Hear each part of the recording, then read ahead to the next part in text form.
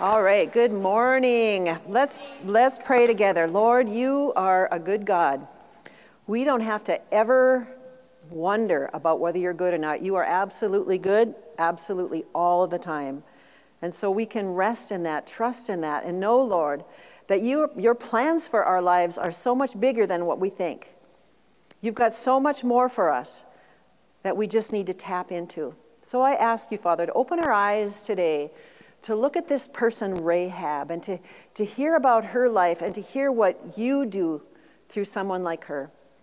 And give us that hope, Lord, for the days ahead. Thank you, Father, for your goodness. In Jesus' name, amen. Well, we've been in the book of Hebrews in chapter 11 for a little while, and we're still there, still in Hebrews 11. But it's not just a bedtime story, okay? And I'm basically going to read you a story today, 2 whole chapters, so I'll be watching to see if you're awake or not. I'm a teacher, been a teacher for a long time, but it's an exciting story, and it's got some crazy twists and turns to it, and I think you're going to be really, really, really blessed. But first, let's read in Hebrews 11, and then we're going to go over to Joshua chapter 2. So if you want to get those ready to go, and I think it'll be up here as well. Hebrews 11, starting in verse 30. By faith, the walls of Jericho fell after the army had marched around them for 7 days. By faith, the prostitute Rahab, because she welcomed the spies, was not killed with those who were disobedient. Now, you might not have a clue about what that's about, but that's why I'm here today. I'm the teacher. I'm going to do that. And I want to just focus on before we read the next part, I just want to focus on what the setting is for this story, this account. We had been talking about Moses. He led the people out of Egypt, all that, the Red Sea, all that. But Moses died without getting to go into the promised land. But he already had his replacement, Joshua. Now we have a new character, Joshua, ready to lead. And Joshua knew that God's commandment was to drive out every single person in Canaan, basically, in this promised land. Had to drive out the people. He had to destroy their idols and the worship centers. And then the Lord said, take possession of this land. This is your land now. This is the land I've given to you. How many of you know that if God gives you something, it's yours? But sometimes you have to possess it, right? If you don't live there, you can have this ritzy place. If you don't live there, it's not like you're really enjoying it. But he said, go take possession. But he gave them a warning as well, that if they didn't drive out the inhabitants, they would be like barbs in their eyes and thorns in their flesh, and that he would bring on the Israelites all the trouble he would have brought on the enemy. So this is kind of a serious thing. They can't just not do it. And then Joshua had to be ready to go. And so now's the time for Joshua to lead those millions of Israelites across the Jordan River to the promised land. And the thing is, right across the river is the city of Jericho, known for loyalties to the Pharaoh, the bad guy, right? Isn't the Pharaoh the bad? So this Jericho had loyalties there. They had cultic practices, including human sacrifice. This was not God's favorite town. What they did was wrong. And it was also an agricultural center and on a very strategic route. That means there's money there. This was a place that had a lot of benefits for the kingdom. But let's read this. This is over in Joshua. This is the time for the spies to go out. Joshua knew he had to take this city, but he decided to send some spies in first. So Joshua 2, starting with verse 1. Then Joshua, son of Nun, secretly sent 2 spies from Shittim. Go look over the land, he said, especially Jericho. So they went and entered the house of a prostitute named Rahab and stayed there. Now that might seem really weird, but we know from context and culture that prostitutes would also be innkeepers. They would also have a hotel. And so that it kind of makes sense in this story. Verse 2, the king of Jericho was told, look, some of the Israelites have come here tonight to spy out the land. So the king has heard. So the king of Jericho sent this message to Rahab. Bring out the men who came to you and entered your house, because they have come to spy out the whole land." But the woman, Rahab, had taken the 2 men and hidden them. She said, "Yes, the men came to me, but I didn't know where they were from. At dusk, when it was time to close the city gate, they left. I don't know which way they went. Go after them quickly. You may catch up with them." But she had taken them up to the roof and hidden them under the stalks of flax she had laid out on the roof. So the men set out in pursuit of the spies on the road that led to the fords of the river, of the Jordan River. And as soon as the pursuers had gone, the gate was shut. Before the spies lay down for the night, she went up on the roof and said to them, "Listen, I know that the Lord has given you this land, and that a great fear of you has fallen on us, so that all who live in this country are melting in fear because of you," because of the Israelites, because of what God had done. "We have heard how the Lord dried up the water of the Red Sea for you when you came out of Egypt, and what you did to Sihon and Og, the 2 kings of the Amorites east of the Jordan, whom you completely destroyed. When we heard of it, our hearts melted in fear, and everyone's courage failed because of you. For the Lord your God is God in heaven above and on the earth below.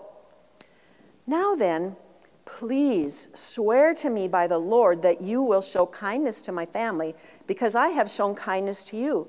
Give me a sure sign that you will spare the lives of my father and mother, my brothers and sisters, and all who belong to them, and that you will save us from death." And this is how the men replied. "Our lives for your lives," the men assured her. "If you don't tell what we are doing, we will treat you kindly and faithfully when the Lord gives us the land." So she let them down by a rope through the window, for the house lived in the part of the city wall. She said to them, "Go to the hills so the pursuers will not find you." Remember, they weren't going to the Jordan River. "Hide yourself there 3 days until they return, and then go on your way." Now the men had said to her, "This oath you made us swear will not be binding on us unless, when we enter the land, you have tied this scarlet cord in the window through which you let us down." So that would have been visible outside the wall then. Unless you have brought your father and mother, your brothers, and all your family into your house. If any of them go outside your house into the street, their blood will be on their own heads. We will not be responsible. As for those who are in the house with you, their blood will be on our head if a hand is laid on them. But if you tell them what we are doing, we will be released from the oath you made us swear." "Agreed," she replied. "Let it be as you say." So she sent them away, and they departed, and she tied the scarlet cord in the window. When they left, they went into the hills and stayed there 3 days, until the pursuers had searched all along the road and returned without finding them. Then the 2 men started back. They went down out of the hills, forded the river, and came to Joshua, son of Nun, and told him everything that had happened to them. They said to Joshua, "The Lord has surely given the whole land into our hands. All the people are melting in fear because of us." I love their faith statements. Okay, now we're going to skip through a few chapters. We're going over to Joshua 6. So in between, there's some stuff happening. We're not going into all that. But just know some time has elapsed here. I don't even know how much time. I didn't study that. But some time has elapsed. But remember, she put that cord out right away. Chapter 6, verse 1. Now the gates of Jericho were securely barred because of the Israelites. No one went out and no one came in. They were afraid. Then the Lord said to Joshua, "See," I love this, "see, I have delivered Jericho into your hands." God has so much faith. Look at, I've delivered you. It doesn't look like it yet, but this is the way God is. He has this faith. "I have delivered Jericho into your hands, along with its king and its fighting men. March around the city once with all the armed men. Do this for 6 days. Have 7 priests carry trumpets of ram's horns in front of the ark. On the 7th day, march around the city 7 times with the priests blowing the trumpets. When you hear them sound a long blast on the trumpets, have the whole army give a loud shout. Then the wall of the city will collapse and the army will go up, everyone straight in." So Joshua, son of Nun, called the priests and said to them, "Take up the ark of the covenant of the Lord and have 7 priests carry 7 trumpets in front of it. And he ordered the army, advance, march around the city with an armed guard going ahead of the ark of the Lord. Now, here's an interesting thing I found out in my studying this week. They basically put a half a mile between them and the ark. The presence of God was in this box, basically. And the Bible's clearly said what it's all about, but that is where the presence of God resided. Remember, Jesus hadn't come yet to allow him to live in us. And so, half a mile every direction. So the enemy recognized, whoa, that's where we got to stay away from, that box. And it also what puts something in the people, too. This is the presence of the Lord, just that reverence and that kind of thing. All right.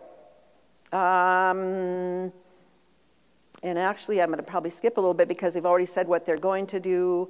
Verse 10, but Joshua had commanded the army, do not give a war cry, do not raise your voices, do not say a word until until the day I tell you to shout, then shout. So he had the ark of the Lord carried around the city, circling it once, and then they returned to camp. And they got up the next day, verse 12, they got up the next day and did the same thing. The 7 priests, verse 13, the 7 priests carrying the 7 trumpets went forward, marching before the ark of the Lord, blowing the trumpets, the armed men, the rear guard following the ark, while the trumpets kept sounding. The second day, verse 14, the second day they marched around the city once and went back to camp. They did this for 6 days, so they went around once each time. And this is what I believe about that. Because why did he need God? Was God building up his faith? Was he trying to get a power enough to do this? Why was he doing this? I believe part of it was to announce the presence of God and his people, but also to give the people a chance to repent. Join God's side. It's always better to surrender God than to fight with him, right? Always better to surrender to God than fight with him. And we know in Hebrews, when it talks about this, it says that the people of Jericho were disobedient. So they knew. God gave them that chance, and they disobeyed that. He always provides a way of escape for us. Now, verse 15, we're on the 7th day. On the 7th day, they got up at daybreak and marched around the city 7 times in the same manner. Okay, so now they know something's different. They're not just doing this once, because this is happening for a while. They're not just doing this once. That gave Rahab's family time to get into their place. They knew, something different's today. And remember, because they had to be in that house, or they were not going to get saved. The 7th time around, when the priest sounded the trumpet blast, Joshua commanded the army, shout, for the Lord has given you the city. The city and all that is in it are to be devoted to the Lord. Only Rahab the prostitute and all who are with her in her house shall be spared, because she hid the spies we sent. But keep away from the devoted things, so that you will not bring about your own destruction by taking any of them. Otherwise you will make the camp of Israel liable to destruction and bring trouble on it.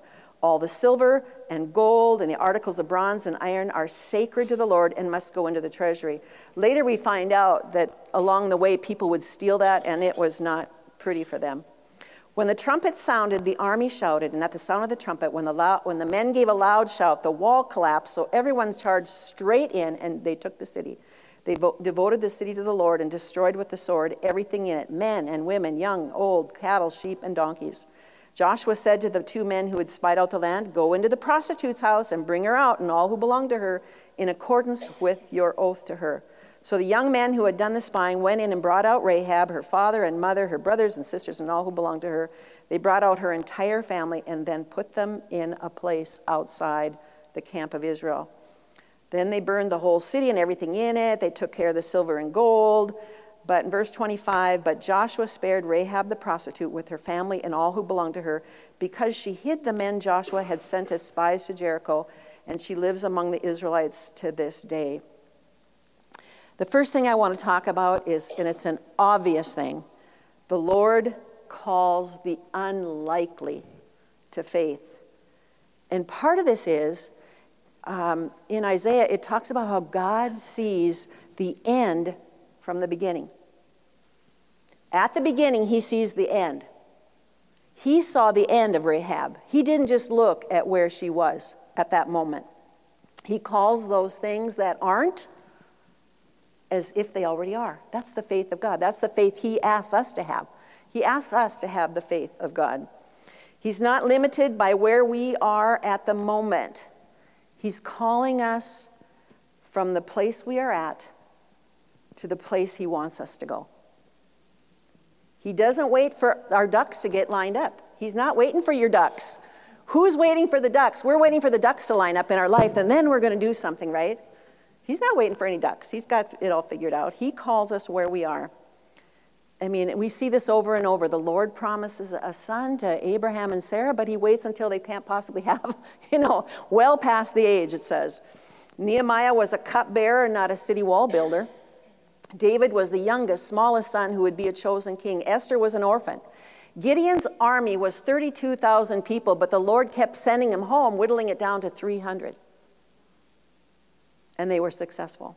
They were valiant men. King Solomon was a result of an adulterous relationship and the son of a murderer. And he's known for all of his wisdom and all the wealth he accumulated. In each of these, we could look at the natural situation and say, well, they're never going to amount to anything. Likely a loser. God has no losers if we respond to him in the right way. And that way is always the same way.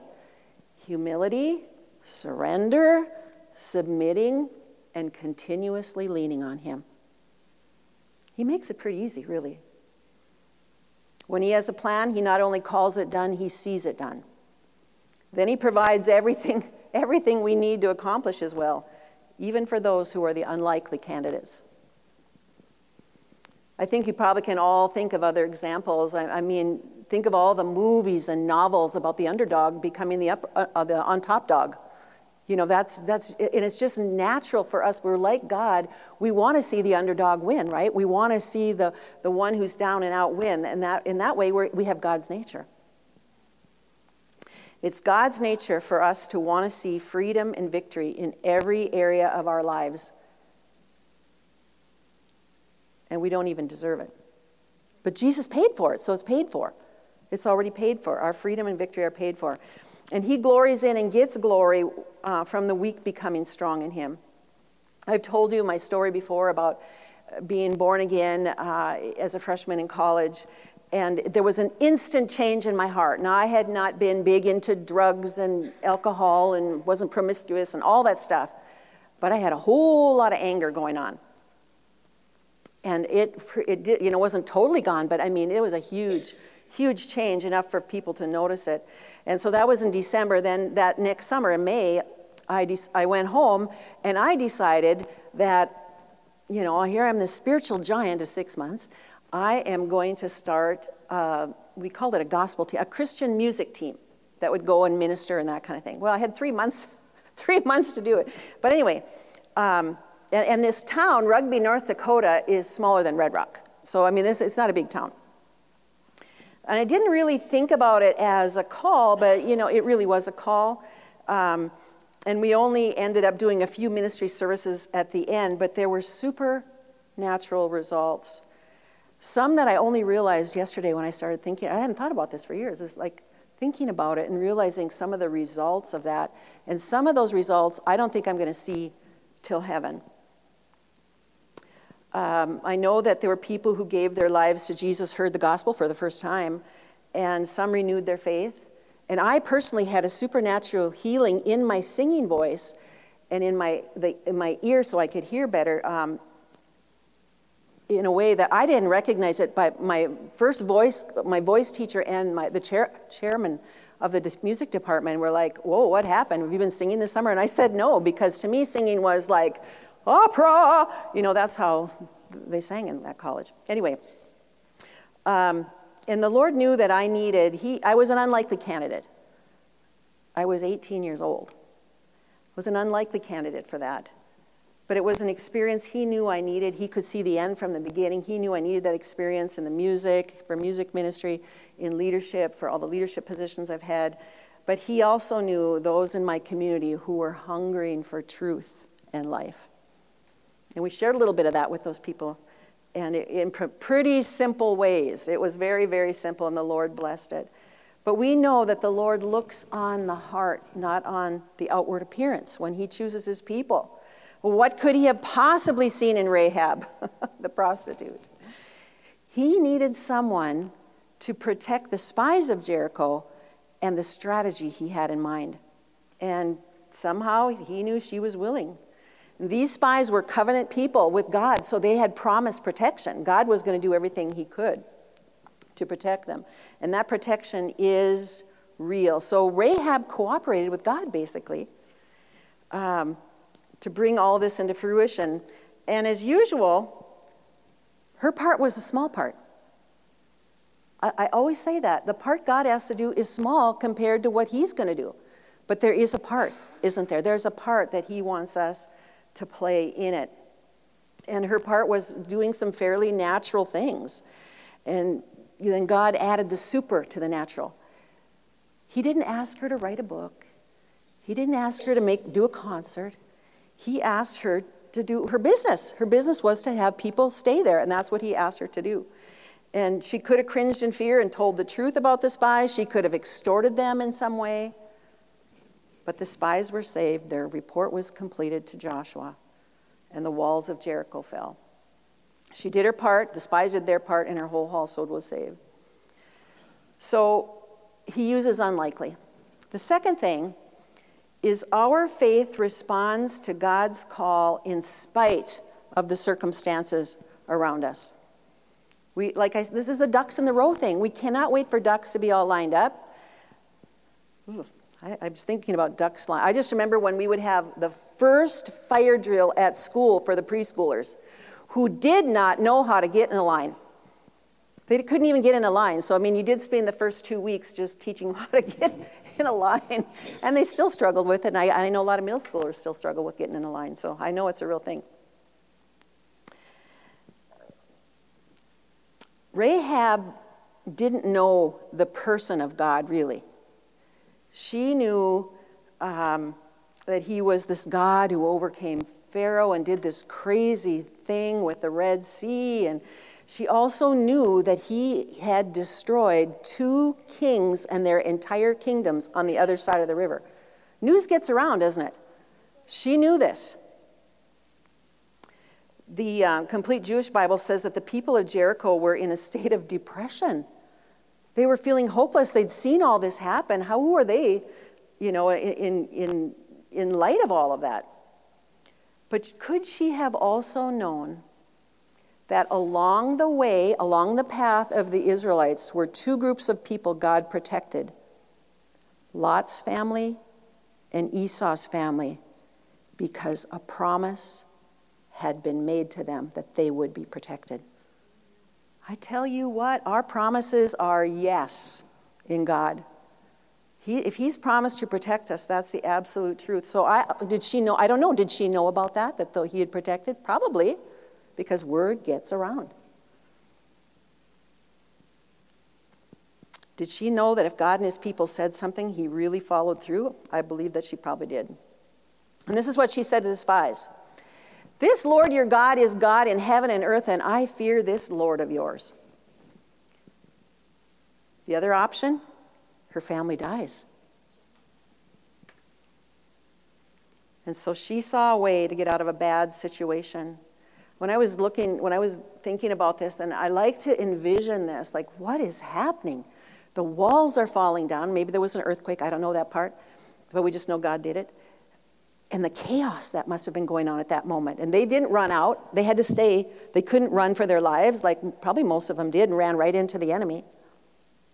But I couldn't help but think about the people in Ukraine right now and what they're facing, the loss and all the fear. But this is the hope I have about that. He's got Rahabs all over Ukraine. He's got people that he's speaking to right now. Okay, hide this one over here. Bring this one this. Take this person over there. Because of the faithfulness of God. And our prayers. Our prayers are hugely important right now. To bring about the will of God there and to bring about safety for the believers. As believers, we have resources and inside information that goes beyond anything in the natural world. The Bible says clearly that Rahab's faith saved her by welcoming the spies. It wasn't God's faith, it wasn't the spies' faith, it was Rahab's faith. And I believe the moment she welcomed the spies was the moment her salvation was complete. even though she hadn't seen it yet, remember? But remember how God is? Oh, look at Jericho's saved. Jericho's destroyed, Jericho's destroyed, but it was still there, but God saw it completed. He sees the future. Rahab was not a typical faith person because she's lived in this idol-worshiping culture in a business that was totally rejected by God's standards and the Israelite law. She may have sensed she was a failure, especially when she got around those religious people. She probably felt like a failure in the eyes of many. Yet she made this covenant with the spies that saved her whole household. What she did was treasonous, punishable by death. She took a chance. She would have been killed if he found out, but that was part of her faith. She understood that the God of heaven was with those spies. And she was protected in spite of all the circumstances around her. Everyone else was going to die, and she was protected.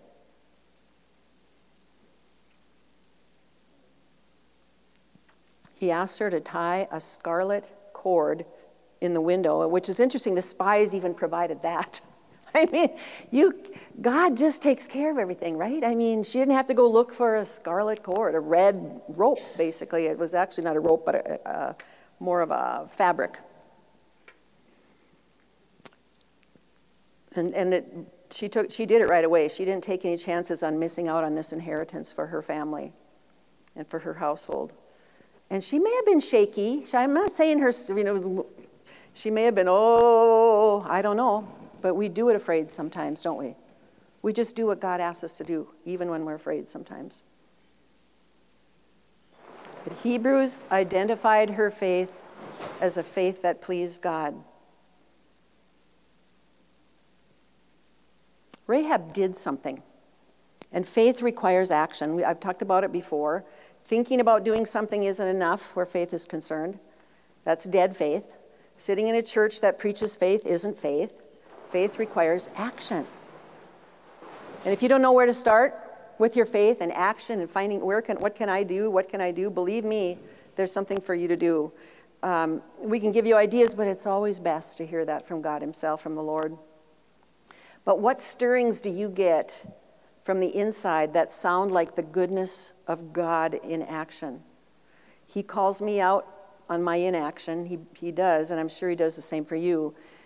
But listen to those promptings. It might be something you've not really wholeheartedly considered in the past. The third thing is, the result of obedient faith in God is freedom and victory. So he calls unlikely people. He calls us because he sees the end from the beginning. But he calls us to faith that must respond. And Rahab began that process by welcoming the spies. But she took a lot of other steps too. Putting the cord out, talking to the people, and telling her family to be somewhere. There were just a lot of steps of faith. It wasn't just one thing that she did, but she barely knew this God. And I barely knew God when I started out. I originally thought these ideas I had were my own ideas, but then you find out that no, they're from God. I just knew that these had the goodness. The ideas had the goodness of God in them. I wanted the people in my hometown to know Jesus, this Jesus who had saved me. Your call might be to support the local church and ministries, or you may have a call to serve in other countries. But you do it with all your heart, you do something. The very cool thing about Rahab, there's a lot of cool things about her, but her whole family was saved. That means a legacy she had there. But when we do respond to the call to active faith, again, he provides everything we need, and we and our families get the blessings. He asks us for obedience, and when we obey, there's all kinds of promises associated with that. When we know truth, we find freedom. I believe Rahab started experiencing that freedom the moment the spies told her the promise. Like, hey, I got a big Christmas present for you. I'm enjoying this thought. I'm enjoying this. I think that's when she started to taste freedom. They'd been in bondage. They'd been locked in and, all kinds of things going on there. But she started experiencing that freedom from the moment the spies told her their promise. But she had to wait. But she had it in her heart. She could have given up. She could have removed that cord and said, this is crazy. But somehow she knew this God could be trusted. This decision changed her life. She was welcomed into the family of God. She had an entirely new life in the God culture. She began to hear about this God who loved her and who had promised her the blessings of Abraham. That's all part of it. She was free to be who God created her to be. She put her faith in the scarlet cord to save her life. But more than that, she put her faith in a Pharaoh defeating, kingdom moving, Red Sea parting God who was the God of the promise. In the same way, we put our faith in the red blood of Jesus to protect us, to heal us, to save us, to redeem us, to restore us, to renew us, and protect us. But one more blessing. You may not know this. Rahab is in the ancestral line of Jesus. Matthew 1, if you want to read it. There's her name written one time, along with many others, but it is significant. She was unlikely in many ways, yet the Lord saw her in from the beginning and as one of great significance. She helped Joshua get that. This was Joshua's first victory, first big battle. Moses had just died, basically. And she helped get those millions of people across the river. It was glorious. And then there's the legacy of being an ancestor of Jesus. That's a victory as far as I'm concerned. So this obedience, this faith, it does bring those things that God promises of victory and blessing and benefits when we are obedient. Okay, in closing. Our Lord's looking for more unlikelies. I'm sure the last thing Rahab thought was that this mighty God was going to use her. The Lord sees the end from the beginning, so we're all qualified. Our current situation does not dictate the future. Our less than stellar past, we don't have to worry about that. There's no losers if we respond in the right way. Remember what that is? Humility, surrender, submitting, and continuously leaning on Him.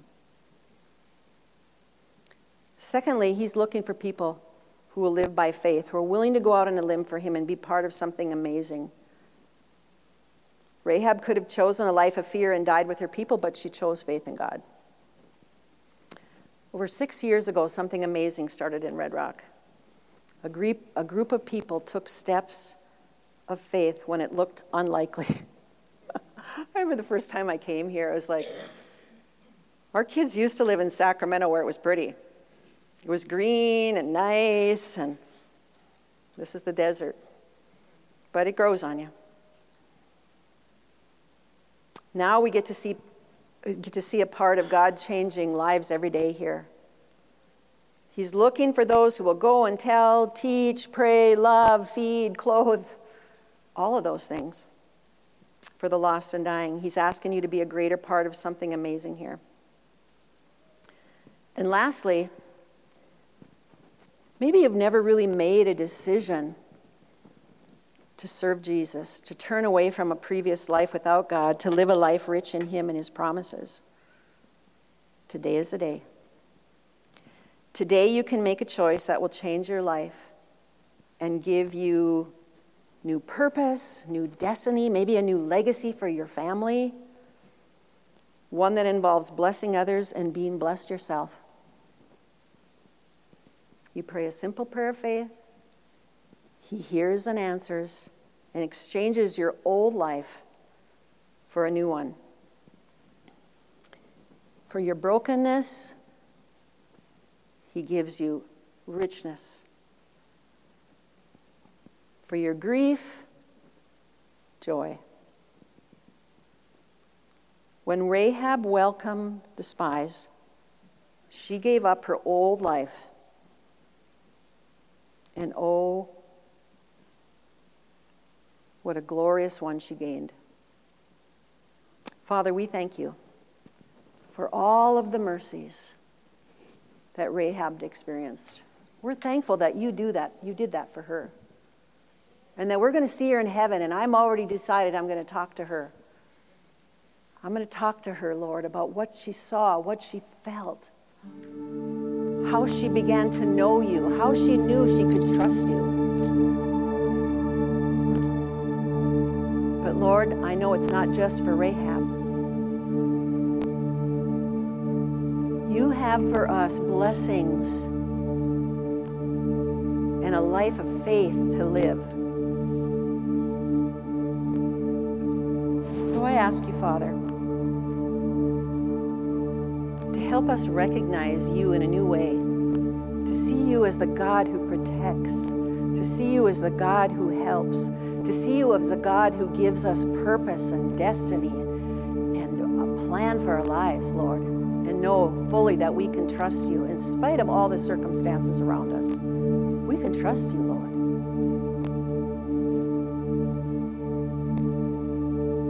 I ask you, Father, to help us examine our hearts.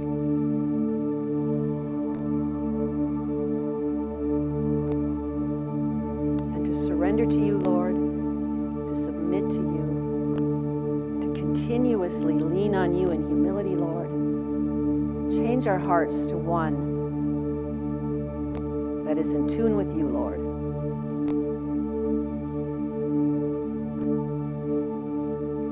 In Jesus' name.